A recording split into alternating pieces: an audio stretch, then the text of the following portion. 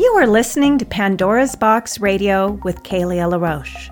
For more information about my products and services, counseling, coaching, hypnotherapy, books, and audios, please visit narcissismfree.com or pathbacktoself.com. Hello and welcome to Pandora's Box. This is Kalia, and today we're going to talk about the scapegoat straw that broke the goat's back. I've been doing a series on the scapegoat, talking about ending the pattern of being a scapegoat. Like any other pattern in life, being a target for other people's toxic garbage to be dumped on is a pattern that we need to take responsibility for and stop it from happening. Now, I've talked about what a scapegoat is in past episodes and the history where the term came from. Just a little reminder, the term scapegoat comes from an ancient ritual where the community cast all of its sins and burdens upon the back of an innocent goat and then sends it out into the wild to die, thereby absolving them of their sins. They feel better after dumping all of their inner heaviness upon the goat. But of course, the goat doesn't feel better. It feels worse because it's been burdened with all of the toxicity in the community. We are often born into a scapegoat role. When we find ourselves being blamed by a parent or other family member for things that have nothing to do with us. When I was a small girl, my stepfather, who evidently set a rule for me not to play in the water, heard the water running behind the pump house. And my grandmother was washing my baby sister's diapers in the outdoor faucet, and I was standing with her jabbering about this or that. I was just 4 years old. I could hear him yelling and coming for me. And when he walked around the corner of the pump house, he saw my grandmother washing the diaper, and she said to him, "It's just me, I'm washing the baby's diapers." Of course, seeing that I wasn't playing in the water didn't change his mood. He still wanted to lay into me, even for imagining that I was playing in the water. I just hid behind my grandmother, who offered me protection. This was a theme that would follow me throughout my life. I learned early in life that it was my fault. If someone was upset around me, it would somehow be my fault. I was the target for the class bullies, for my brother, my stepfather, some of my teachers, and ultimately in many of my closest relationships. It was only recently that I started to truly recognize this theme in my life. I hadn't really recognized that there was a part of me that believed I was somehow to blame for other people's negative feelings. I was always trying to make other people happy and take care of them emotionally so they wouldn't find fault with me. If I was good, then they couldn't see me as wrong or bad, right? Well, wrong. It doesn't work that way. It didn't matter how I showed up. It was still going to be my fault. If something went wrong or if that person was emotionally upset, it was going to be my fault. Although I've done a ton of work on myself beginning at the age of 19 when I entered therapy for my eating disorder, I was still missing some pieces. I had not fully recognized or understood the scapegoat syndrome, nor did I recognize the places where my boundaries were still weak. I began to recognize the scapegoat syndrome in the past couple years, and in the fallout of my last relationship, I was beginning to see the areas where my boundaries were still weak. I was still in many ways allowing the scapegoating and trying to convince the scapegoater of my innocence. Of course, when a scapegoater is invested in you being the dumping ground for their toxic emotions, this isn't likely going to change. They can't see you for who you are. They only see through the lens of their own unhealed wounds. I had identified several areas where I was being scapegoated and was working on healing this within myself by refusing to take responsibility for something that wasn't mine.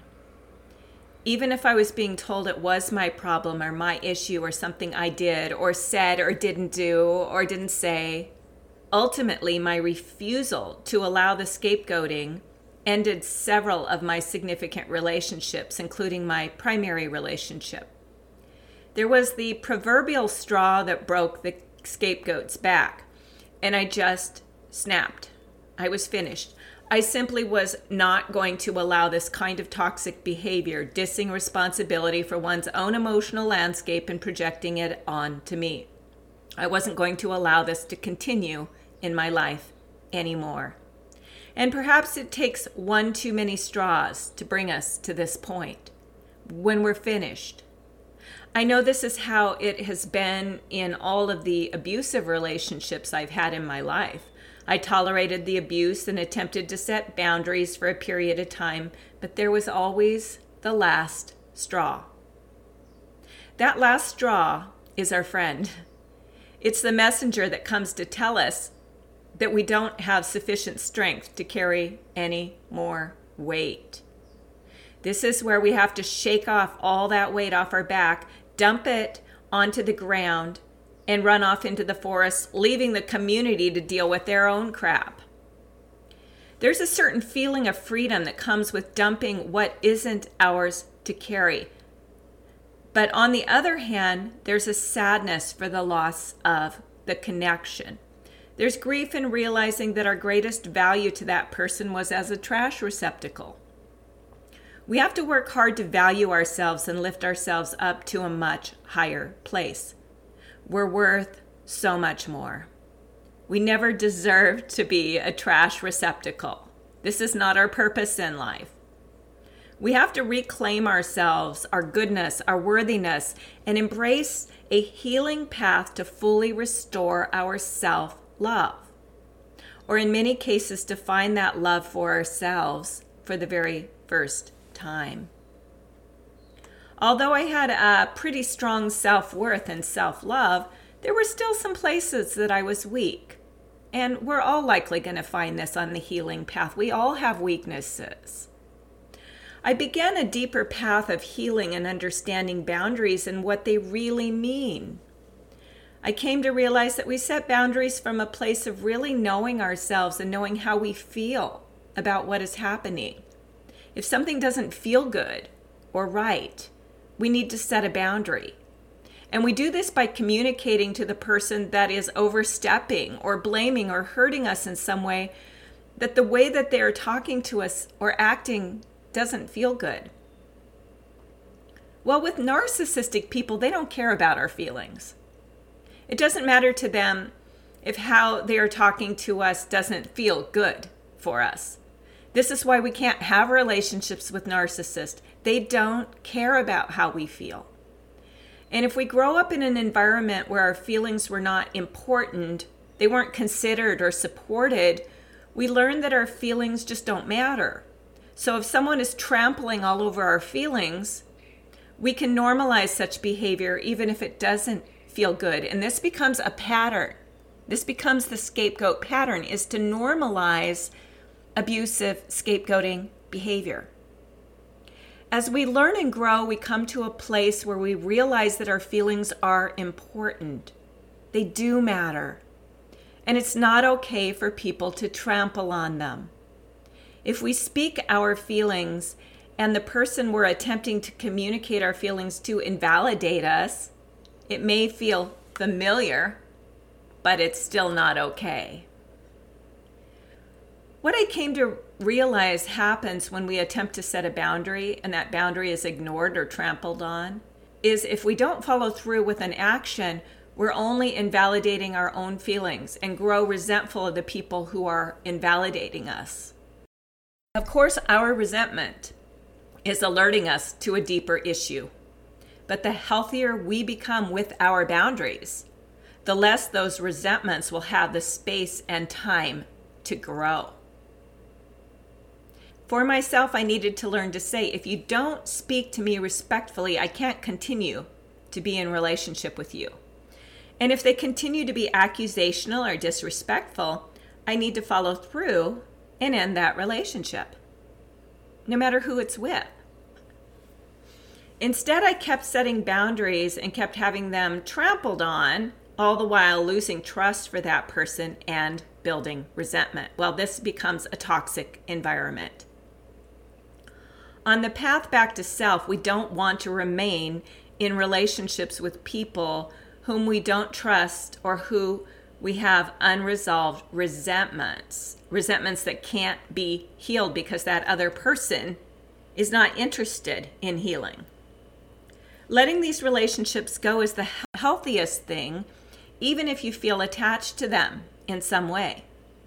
In our close personal relationships, we need to adopt a 3 strikes you're out policy, where you give someone 3 chances to honor you and your boundaries, just so you can be sure that you're communicating honestly and directly. So this is about you getting and gaining experience with your own communication of your boundaries. If that person still continues to scapegoat you or disrespect you, it's time to walk away. As I do more research on boundaries and feelings, I came to recognize that I was so used to my feelings being ignored or invalidated that it was simply normal for me. I'd not learned to really follow through in using my boundaries to set up protections for myself and my inner child. I did have many strong boundaries, which made me believe I had good boundaries. And in many areas I did. We all have healthy parts to us, and then we also have unhealthy parts to us. This applies to most humans on the planet. We all have areas where we can grow and become healthier. But when you come from a narcissistic family system or a really dysfunctional family, you have to work harder to be healthy. You have a lot more to overcome, a lot more toxic patterns to break. Our unhealed wounds become the magnets that attract others that have unhealed wounds. And this is why we have to work so hard to heal our wounds in order to attract healthier people into our lives. And I'm fortunate to have a lot of beautiful, healthy, loving people in my life.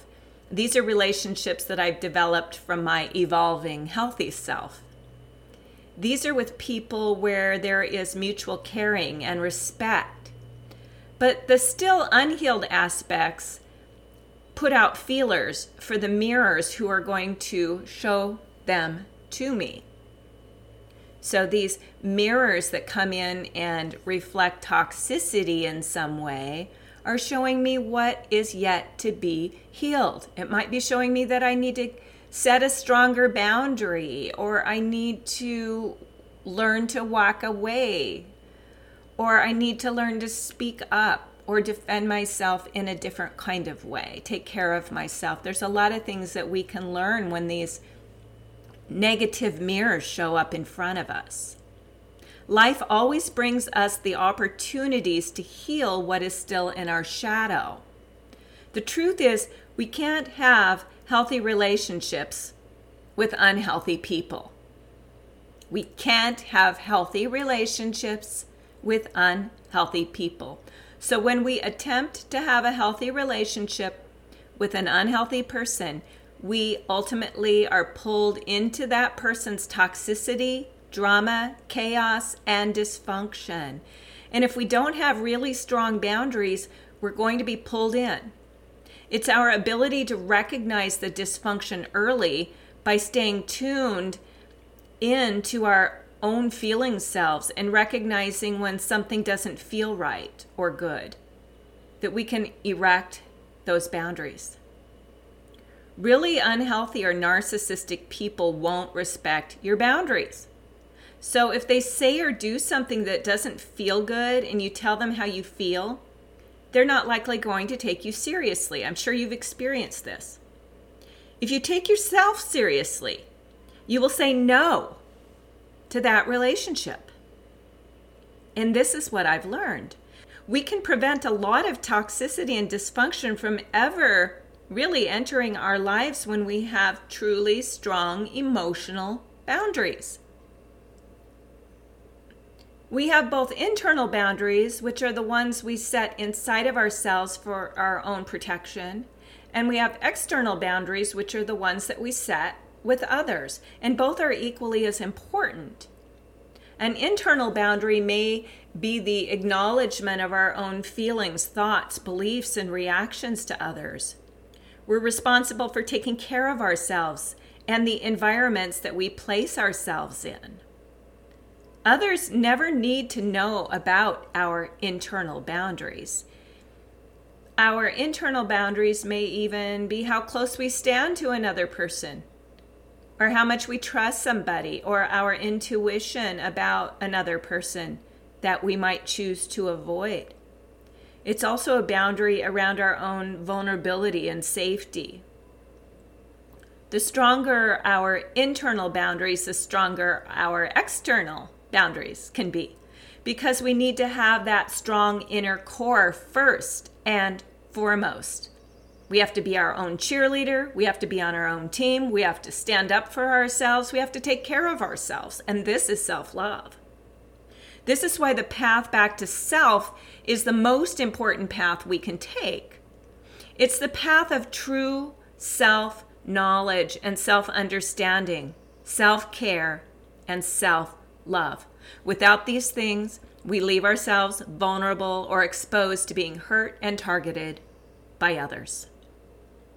Another thing I've come to realize is that because I was scapegoated in childhood, I withdrew into loneliness and isolation.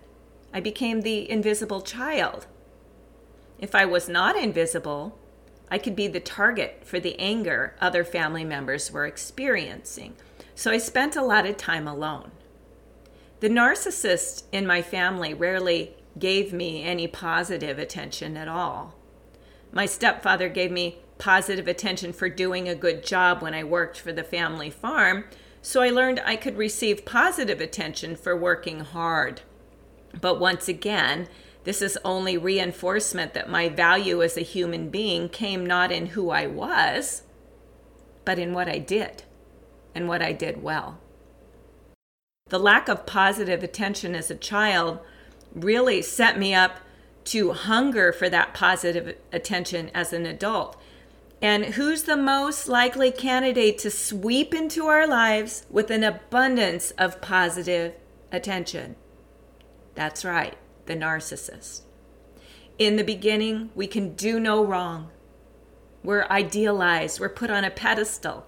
But in the end, we can do no right. We're devalued. In the end, we realize the narcissist doesn't really love us. They don't really adore us. They've fallen in love with a fantasy that was projected upon us. And when we don't act like the fantasy person, they're very disappointed in us. The love from a narcissist was never based on me being loved for who I am. It was based on how well I could play the part of his fantasy woman. And I didn't even know who that woman was.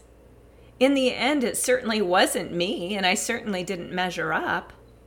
I'm sure this fantasy woman supplied him with a constant source of admiration, attention, adoration, sex, and love without ever setting boundaries or expressing her own feelings, needs, and disappointments.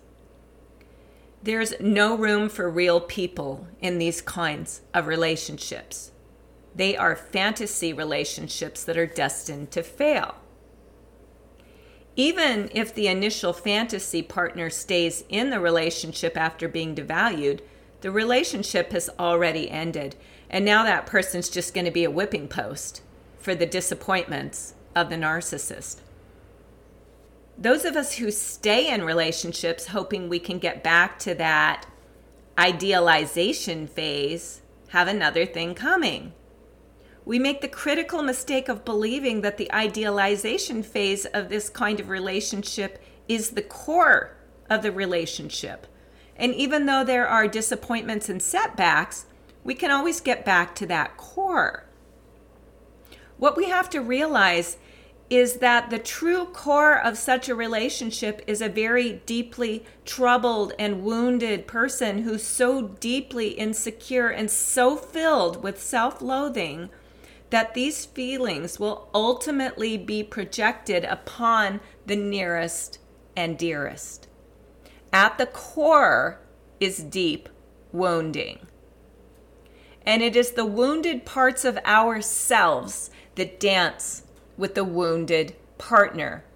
We may resort to old codependent behaviors of people-pleasing, fixing, rescuing, enabling, defending, proving ourselves, withdrawing, being sucked back into the dynamic, taking responsibility that isn't ours, and other unhealthy coping mechanisms that we learned in early childhood. Eventually, we have to come to the realization that it's never going back to what we initially believed it was. We have to get real, and the sooner, the better. If you've listened to past podcasts, you will know I've had to walk away from very significant family members whom I loved deeply, and recently had to walk away from another relationship. But each time I walk away, I'm saying no to scapegoating and abuse, and yes to self-love. In the end, we build a much deeper trust with the inner child who depends on our healthy adult self to keep it safe. It may hurt for a while. We have to grieve our losses and process through the insanity. But in the end, we are better, stronger, and much more authentic. Ross Rosenberg, who wrote The Human Magnet Syndrome and offers the Codependency Cure workshop, tells us that when we begin our healing process from codependency and start setting boundaries, that we will lose 80% of the people in our lives. This comes from a pretty deep codependent pattern where everyone in your life is a narcissist or a flying monkey of some sort. For me, this hasn't been the case, and this is because I've been on a path of healing my codependent patterns and learning to set healthy boundaries my entire adult life. I lost a lot of people in my life along the way. And after my first narcissistically abusive relationship, I lost most of my social circle. Even though I still had some unhealthy primary relationships, I've built a really strong and solid support system of people who are healthy, loving, respectful, and caring. And every time I fall, they are there to encourage me to stand up again. So I can't say enough about building a solid support circle. Another thing that I didn't identify within the Healing Codependency workshop is that it is the pathological loneliness that Ross Rosenberg talks about we feel that keep us returning to the narcissistic relationship. So I've spent years alone, and I've come to really love my alone time. I've done a lot of traveling by myself, exploring, adventuring, writing. I've come to really love my solitude.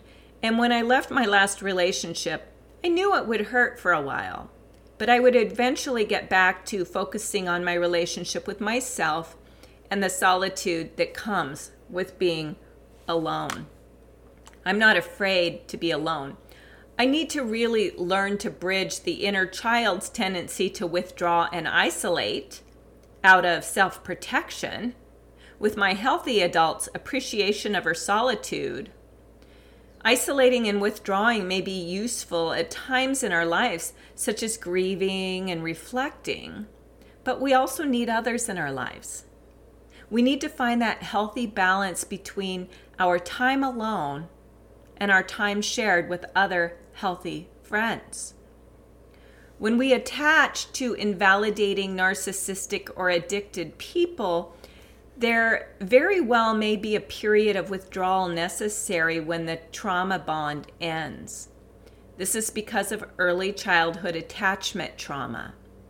We're losing a primary or significant attachment, and the old feelings of abandonment or rejection from a primary parent comes flooding back into our reality from the places that they were buried.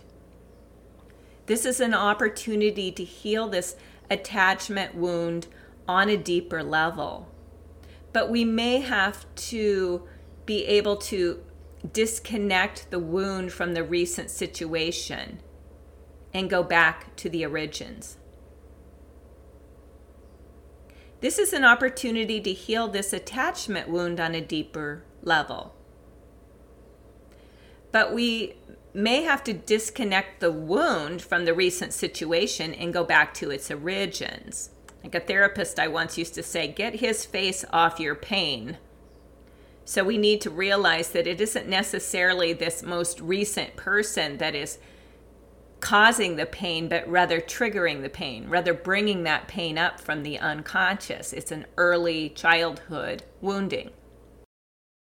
Because the ending of the relationship can trigger old attachment trauma, we often think it is the person that we're breaking up with that is causing the pain, when it really isn't. And when we realize this, we can deal much more effectively with the pain and trauma that we're experiencing. This is old, archaic, buried trauma, and we need to feel it, deal with the loss, pull the lost, lonely, abandoned, rejected, and isolated little child back from the dark dungeon that she's been cast into, and give her all the love, attention, support, and care that she needs to integrate with our adult self. It's our role to make that child feel loved, safe, and supported. It's our job to protect her from further harm. I've had to remember that every time I allow someone to act abusively or scapegoat me, I'm allowing my inner child to be hurt again, and that's not okay. I have to protect her. This is my responsibility.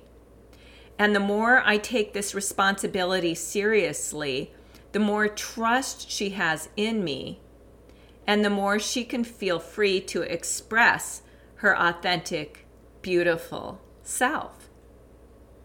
So I'm grateful for the straw that broke the scapegoat's back, because it isn't until that scapegoat realizes it can't carry any more weight that it shakes off all that weight that has been assigned to it and runs away from the scapegoaters, free of those toxic entanglements. So I appreciate your taking time to take this journey with me. Thank you for listening and for all the hard work that you are doing to be your best self, your true authentic self, your empowered self. Together, we can step fully into the life that we deserve to live. Thanks for listening, and have a great day.